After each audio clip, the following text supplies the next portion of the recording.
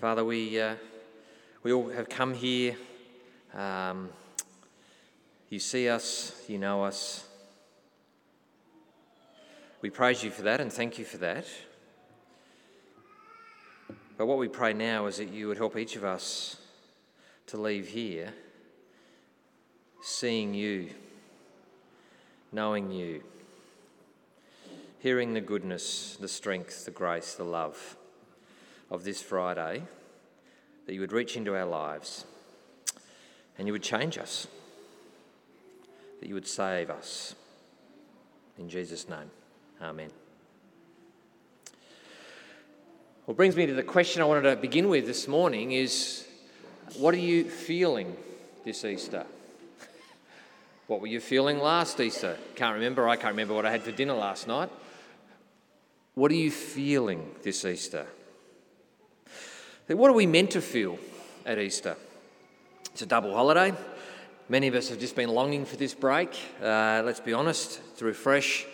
It's been again another start to the year interrupted by COVID. And look, if we're honest, many of us are feeling, frazzled, tired, exhausted. We're feeling probably all sorts of things. We're feeling probably just good to be here.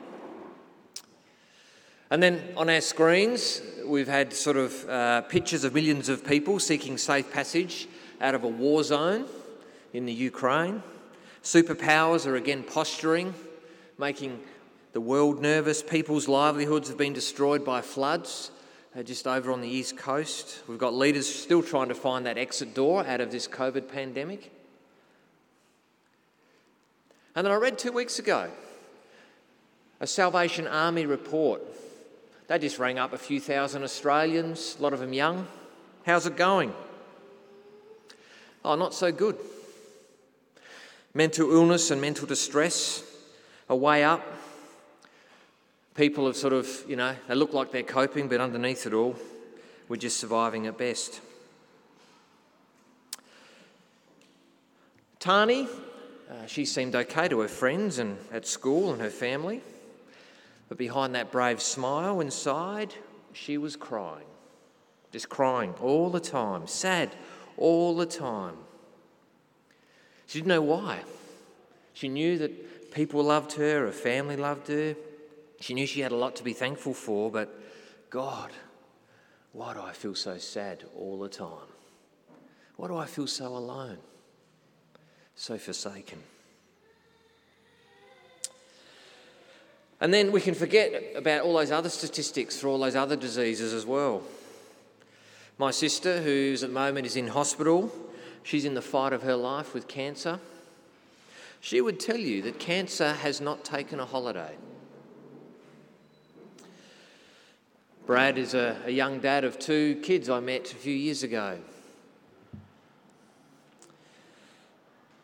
He was a man who several years ago watched his wife die of brain cancer, who did everything humanly possible to save her from the grave. He even dug out that old telephone to that God he'd learned about in Sunday school, and he prayed his heart out to that God. Please, please, will you save my wife? But he didn't. A man who watched his wife die, eaten away by cancer. A man who was angry at the hand God had dealt his wife and his kids. A man who felt forsaken by his God and so had forsaken any thought of God. Let me ask you again. How are you feeling this Easter?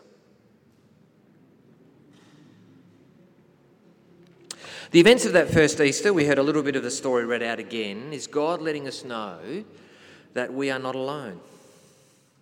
That humanity is not abandoned or forsaken. That although we may feel forsaken, there is real hope in Jesus.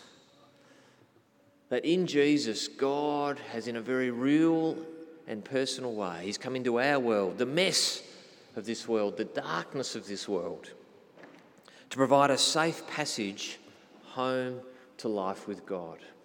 A safe passage out of it all. Have a look with me at that leaflet. Just it's printed out there on the inside of your leaflets. It's from Matthew's historical biography of Jesus. We're in chapter 27. And kids, what's today? Good Friday. So I thought what I might do this morning is bring it's the letter F today, okay? So 3 F's. We've got forsaking, fulfilling, and forgiving. So the Easter story is all about, in Jesus, God is forsaking, God is fulfilling, God is forgiving. So the first F is Jesus is God forsaking. Now, what's happened so far? Well, Jesus has been stripped. He's actually hanging naked on his cross. He's been beaten and tortured and flogged. His hands and feet have had really big iron spikes nailed through them. And there's Jesus hanging on his cross. He's in a rubbish dump outside of Jerusalem. You've got Jewish leaders and Jewish people, and you've got people from other nations, lots of Romans especially. They're gathered around, and they still haven't given up, ridiculing him and mocking him. And Jesus, they've already cried out at his trial, all together, like at a big concert. They've all cried out as one, "Crucify him, crucify him." And then here you've got, it's almost like a sick Monty Python comedy, really. At the foot of his cross, you've got the Roman soldiers who tortured Jesus, and the garrisons who've actually crucified him. Well, they're just down there gambling for his clothes. The religious leaders, they're watching on to see if this Jesus of Nazareth, as if his God is going to come and save him. And then on a distant hill, Matthew reports that there's some women who actually had been there at the very beginning, who had been touched by Jesus, healed, that they're watching from a distance. And they're just confused, they're grief-stricken, they're distraught, like us. They certainly don't want to be this hated, despised, ridiculed, rejected man hanging on his cross. They feel for him. They're sad, but they don't want to be this man. So they're watching from a distance. And in a way, that's us today, isn't it? We're watching from a distance through the eyewitness testimony of those who were there. And so what do we see? Well, we're told that it's midday, suddenly there, from verse 45, and that the whole land is plunged into darkness. It's like one of those eclipses when the sun goes in front of the moon, except this doesn't last for 3 minutes, it lasts for 3 hours. It's completely unnatural, it's supernatural. And suddenly out of this supernatural darkness into the waiting silence, my God, why have you forsaken me? It's Matthew's only recorded words of Jesus from his cross. My God, why have you forsaken me? It's the first line of an old blues song in the Bible called Psalm 22. It's written about 1,000 years before Jesus by his forebear, David. It tells a story of a king, God's king, who becomes hated, rejected and alone and abandoned and forsaken, not just by humanity, but by his God. And as we see Jesus at a distance through the eyewitness testimony of those who were there, as we see Jesus hanging impaled on his cross, it captures well the story of Jesus' rejection and abandonment and forsaking by humanity. Just think with me, we've had the increasing plots and scheming of Jewish religious leaders to destroy Jesus. They found an ally in Judas, and so his own friend Judas betrayed him for blood money. All of his other friends, they couldn't get away fast enough from Jesus when he was arrested in the Garden of Gethsemane. His most vocal and loyal friend Peter, "I'll die with you, Jesus." Well, he's just denied even knowing Jesus 3 times. False witnesses at Jesus' trial, somehow convinced to twist truth, to tell lies. Even the Roman gov, Pilate. I mean, he's the justice guy in the land. He's sitting there on his judgment seat, and we're told by Matthew that he even knows that Jesus is innocent. He knows that it's only out of envy that the religious leaders have got him there. And anyway, who do you want me to release? And as we heard, John, they cry out for a notorious murderer to be released as one humanity. And still, the messenger comes to Pilate from his wife. She's had a horrible night's sleep. Horrible. Dreams about this Jesus of Nazareth, the righteous man. The message to her husband, have nothing to do with this guy, have nothing to do with this guy. I've suffered much because of him. But even that's not enough to tip the gov towards justice, to give the guy a fair go. He can see a riot start. No, he's a politician. No, the most votes, off you go. So Jesus is crucified. Barabbas is set free. As a tortured, beaten, naked Jesus, he gasped from this cross, abandoned, forsaken by every human being on the planet.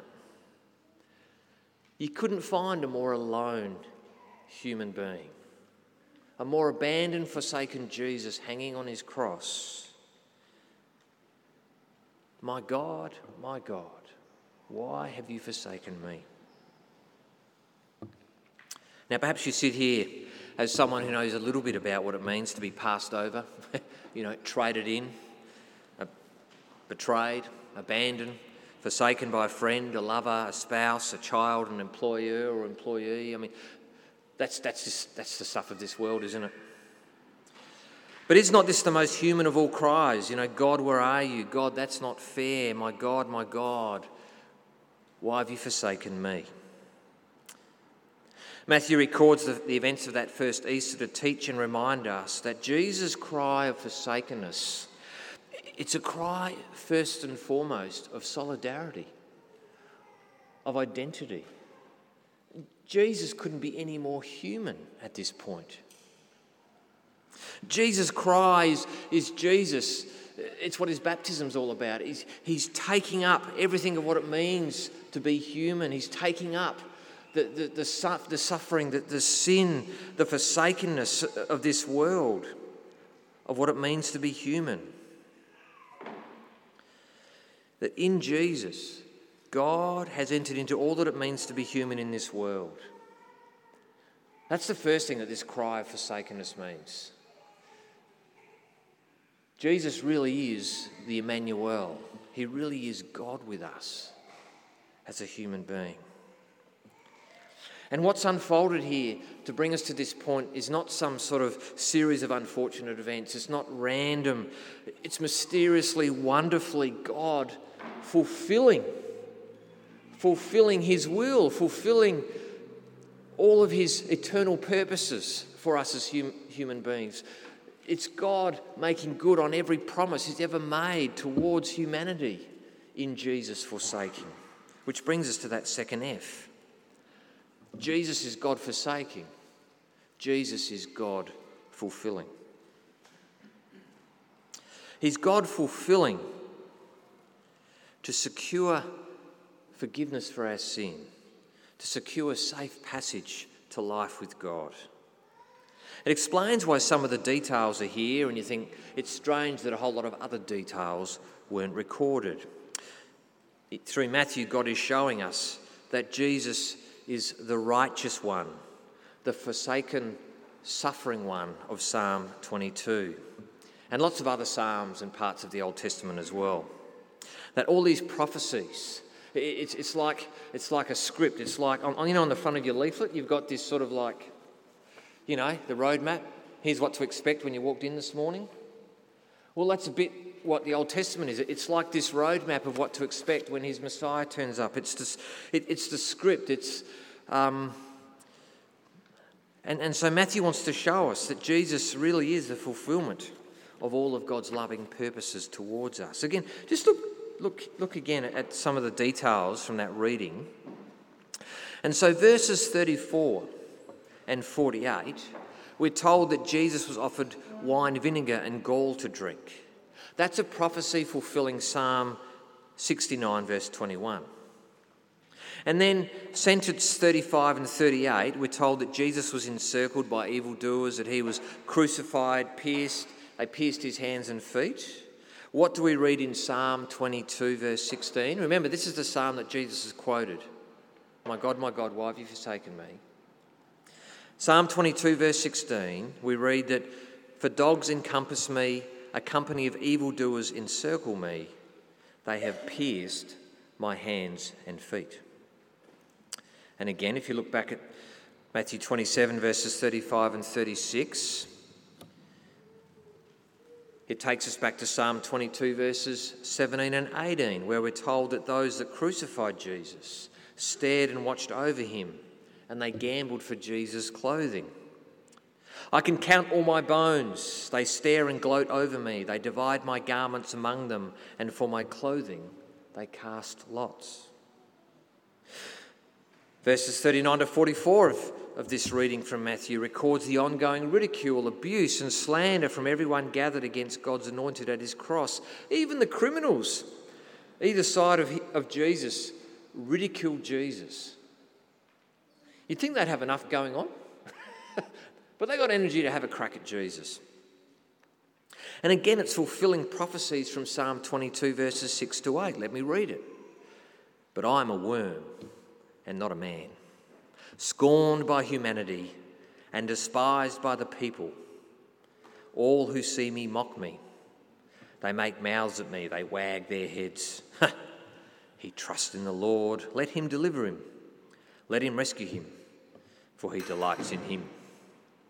And then Matthew reports that those very words from Psalm 22 are the words that the religious leaders use for Jesus as he hangs there on the cross. He trusts in God, let God deliver him. Matthew's point is very simple at this point. In Jesus' forsakenness is God fulfilling Scripture for us. But why is God's own Son being forsaken by God? Brings us to that third F. Do you remember what it is, kids? Forsaken, fulfilled. Yeah, well done. Forgiven. Jesus is God forgiving. Jesus, forsaken at the hands of humanity, reveals just how complete our natural predisposition is to reject God's word and his way for our life. We are totally depraved.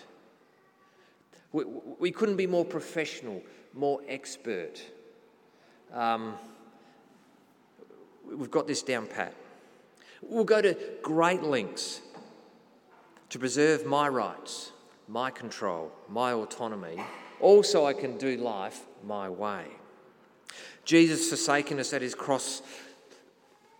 He's forsaken us by you, by me, by all humanity. It reveals just how desperate our situation is. I mean, the word the Bible uses to describe our state before God is dead. Dead. My God, why have you forsaken me? Is first and foremost a lyric about how sinful and how shattered every human being's relationship with God is, without exception. There are no exceptions here, and there are no excuses. But second, my God, why have you forsaken me? It cries out to us of God's long-suffering love for humanity, of his yearning to do whatever it takes to repair the relationship with us, to give us a fresh start, to give us safe passage back to God. In Jesus, God is forsaking his Son to fulfill Scripture for the forgiveness of our sin, to give us that fresh start with God. So great is God's love for us.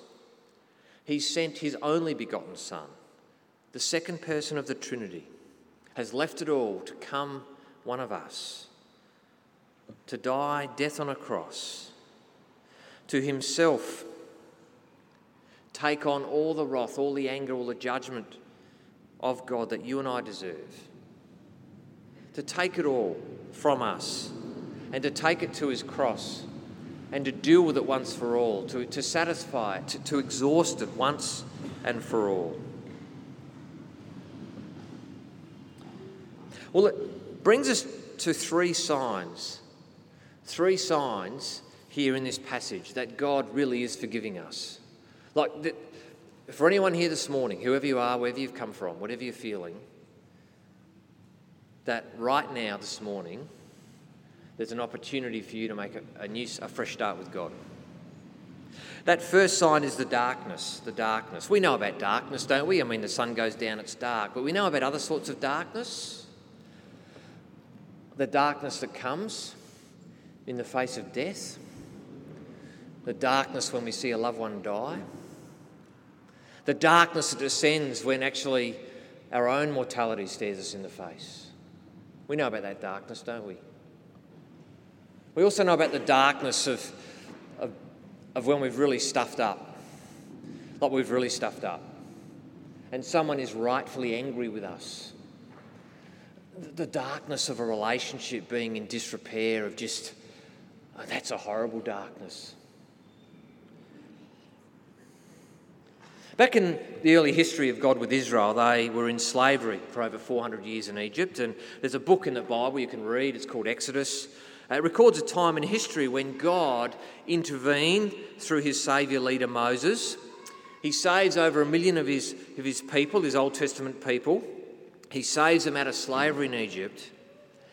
There's these miraculous signs, there's these plagues. And then finally it comes to the night where he saves them. It's called the Passover night, where God provides safe passage through the Red Sea and through the wilderness to be his covenant people. The night that God's angel passed over Egypt to save Israelites, this Passover night, is the night that the darkness of death, God's judgment day, it fell on every firstborn in Egypt, except any house that had sacrificed a lamb and taken some of that blood and put it on their doorpost outside. God's avenging angel, it passed over that household wherever there was blood because of the Passover lamb, the sacrificial lamb. It's why Jews, still today, every year they get together in Jerusalem to celebrate, to remember that Passover night. Now, does anyone know what the last plague was before the Passover night? Does anyone know what it was? The plague of? Oh, close. It's another D word.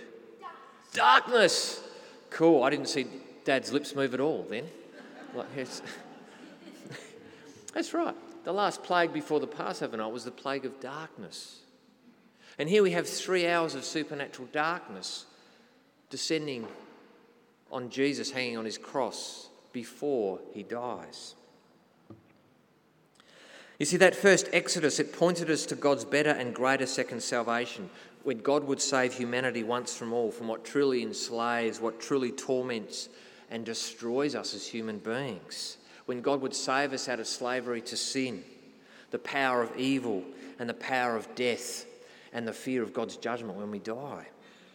The darkness at Jesus' cross is God's judgment passing over all who believe in Jesus to fall on God's Passover lamb instead. That's what's going on there. It's Judgment Day. It's humanity's Judgment Day. That's what's happening.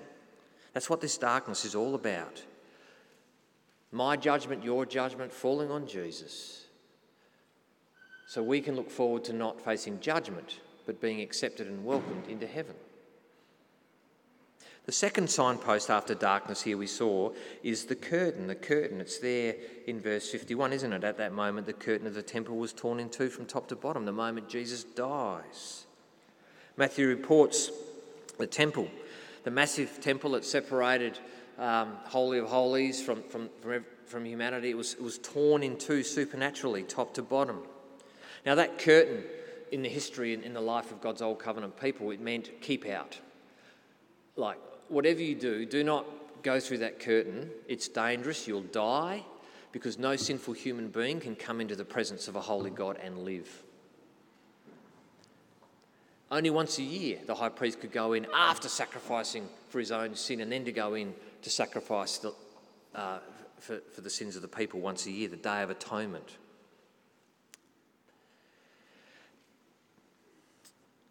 But now that curtain was torn in two at Jesus' death. Here is heaven announcing that a brand new covenant, a brand new way of relating to God is opened up.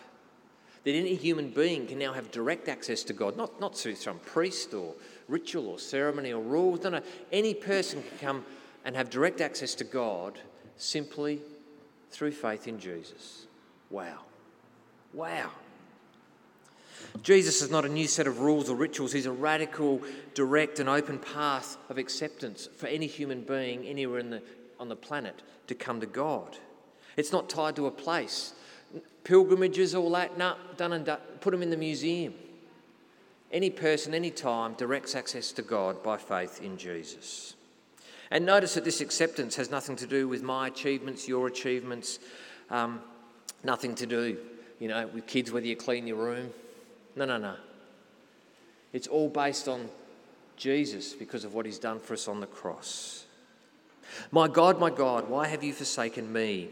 They're not just radical words of renewal, but cosmic words of life. Did you pick up the earthquake? Jesus dies and there's an earthquake. Now, actually, did you guys have an earthquake lately up here or something? Did I read about that? Yeah. Well, was it sort of like, whoa, Was it one of those or not really? No. Gary's just, you didn't wake up, did you, mate? You just, slept right through it. Yeah, okay. An earthquake. Now, what's that about? Remember, everything that's recorded is trying to show us how Jesus' death fulfills every promise God's ever made in the Old Testament. How unique that the earth should shake and rocks split and graves yield up their dead, verses 51-53, all as a result of one man's death. How profound that one man's death brings not earthquakes and death, but earthquakes and new life. Now, this is a direct reference to a prophecy that God gave Daniel 600 years earlier, particularly if you turn to the first 3 verses of Daniel chapter 12. We're told that just before the day of resurrection, before that day, there would be a judgment day.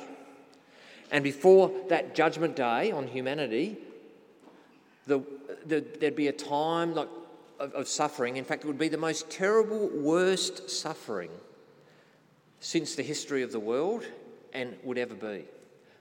There would be no more moment worse suffering, no greater abomination than this.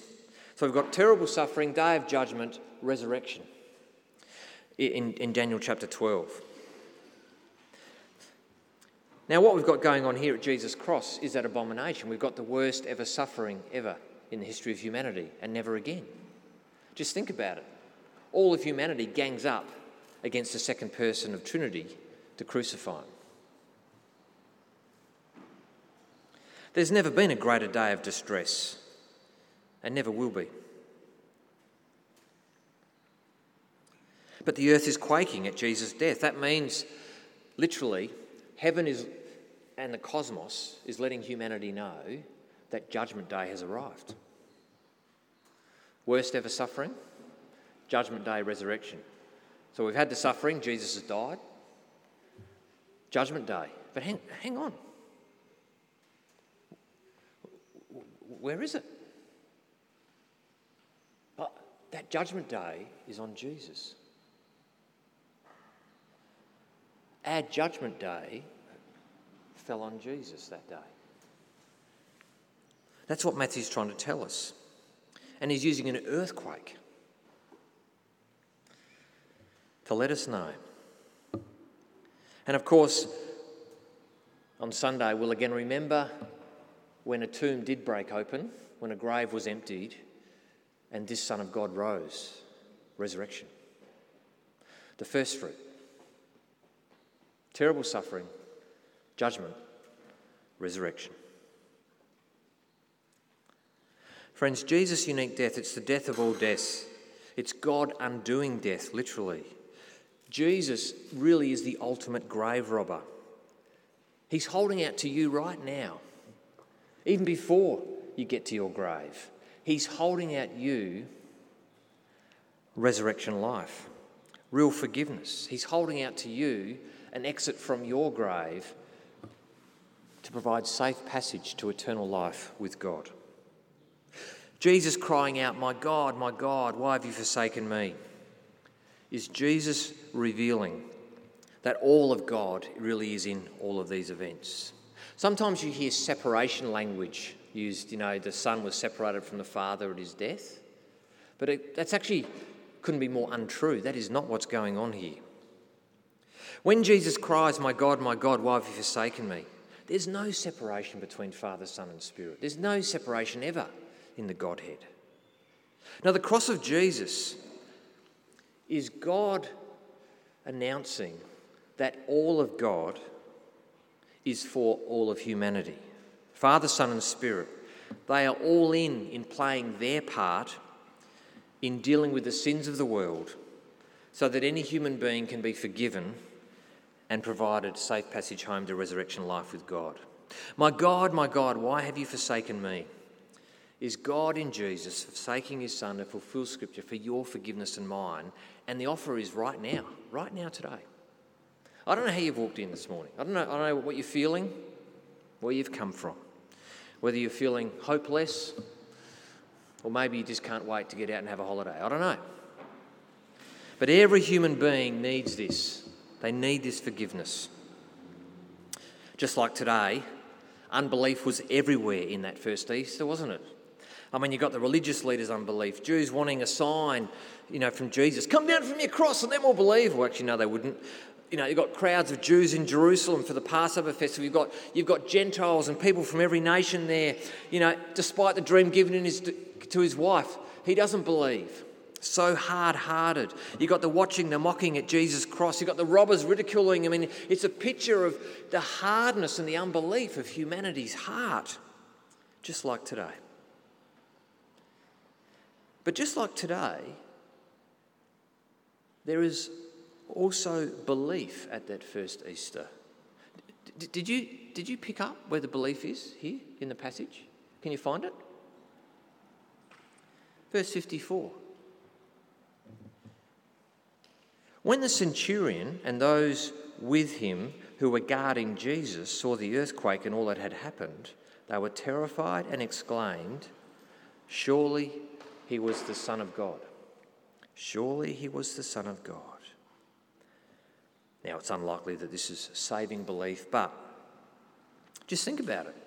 The centurion, the soldiers, they're the ones who'd taken Jesus into the garrison, dressed him up, mocked him and beaten him, the ones that had actually flogged him, the ones that had actually hammered the spikes in, the ones who'd gambled away his clothes, and yet at this point, supernaturally, they can see Jesus for who he is. Surely this is the Son of God. How can this be?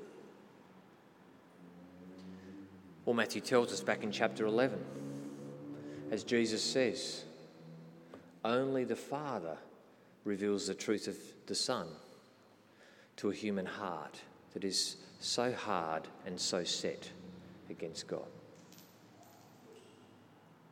Which is why we must pray to the Father to please have mercy, to help us to see who Jesus is, to hear the witness, to understand, believe, and be saved. But the other thing this tells us, far out, if the Father could do that for the centurion and the soldiers who did all that horrible stuff to Jesus, maybe he could do that for me as well. In fact, maybe he could do that for my friend or family member who couldn't be further away from God, who couldn't speak more viciously about God, who couldn't be a God hater, and maybe our Heavenly Father could do that. My God, why have you forsaken me? It's a cry in history that transcends history. It transcends whatever has, is, or will happen in your life or in this world. This cry, it transcends it all. And so I come back and we finish with where I began. Whatever you're feeling this Easter, whatever you've done, whatever you haven't done, this cry of forsakenness proclaims to you right here, right now, that God loves you. God couldn't be any more for you And that for those who will turn to Jesus and say, please save me, Jesus, God's promise is that he cannot be any more with you in the cross of his Son. My God, why have you forsaken me? The only words Jesus quoted at his cross, the start of Psalm 22. Let me finish with the last 5 sentences of that psalm. Just to remind all of us this morning who really does rule the world and who really should rule your life as well. All the ends of the earth shall remember and turn to the Lord, and all the families of the nations shall worship before you, Jesus. For kingship belongs to the Lord, and he rules over the nations. All the prosperous of the earth eat and worship before him, shall bow down, all who go down to the dust, even the one who could not keep himself alive. Every knee will bow to Jesus. Posterity shall serve him. It shall be told of the Lord to the coming generation. They shall come and proclaim his righteousness to a people yet unborn, that Jesus has done it. Amen.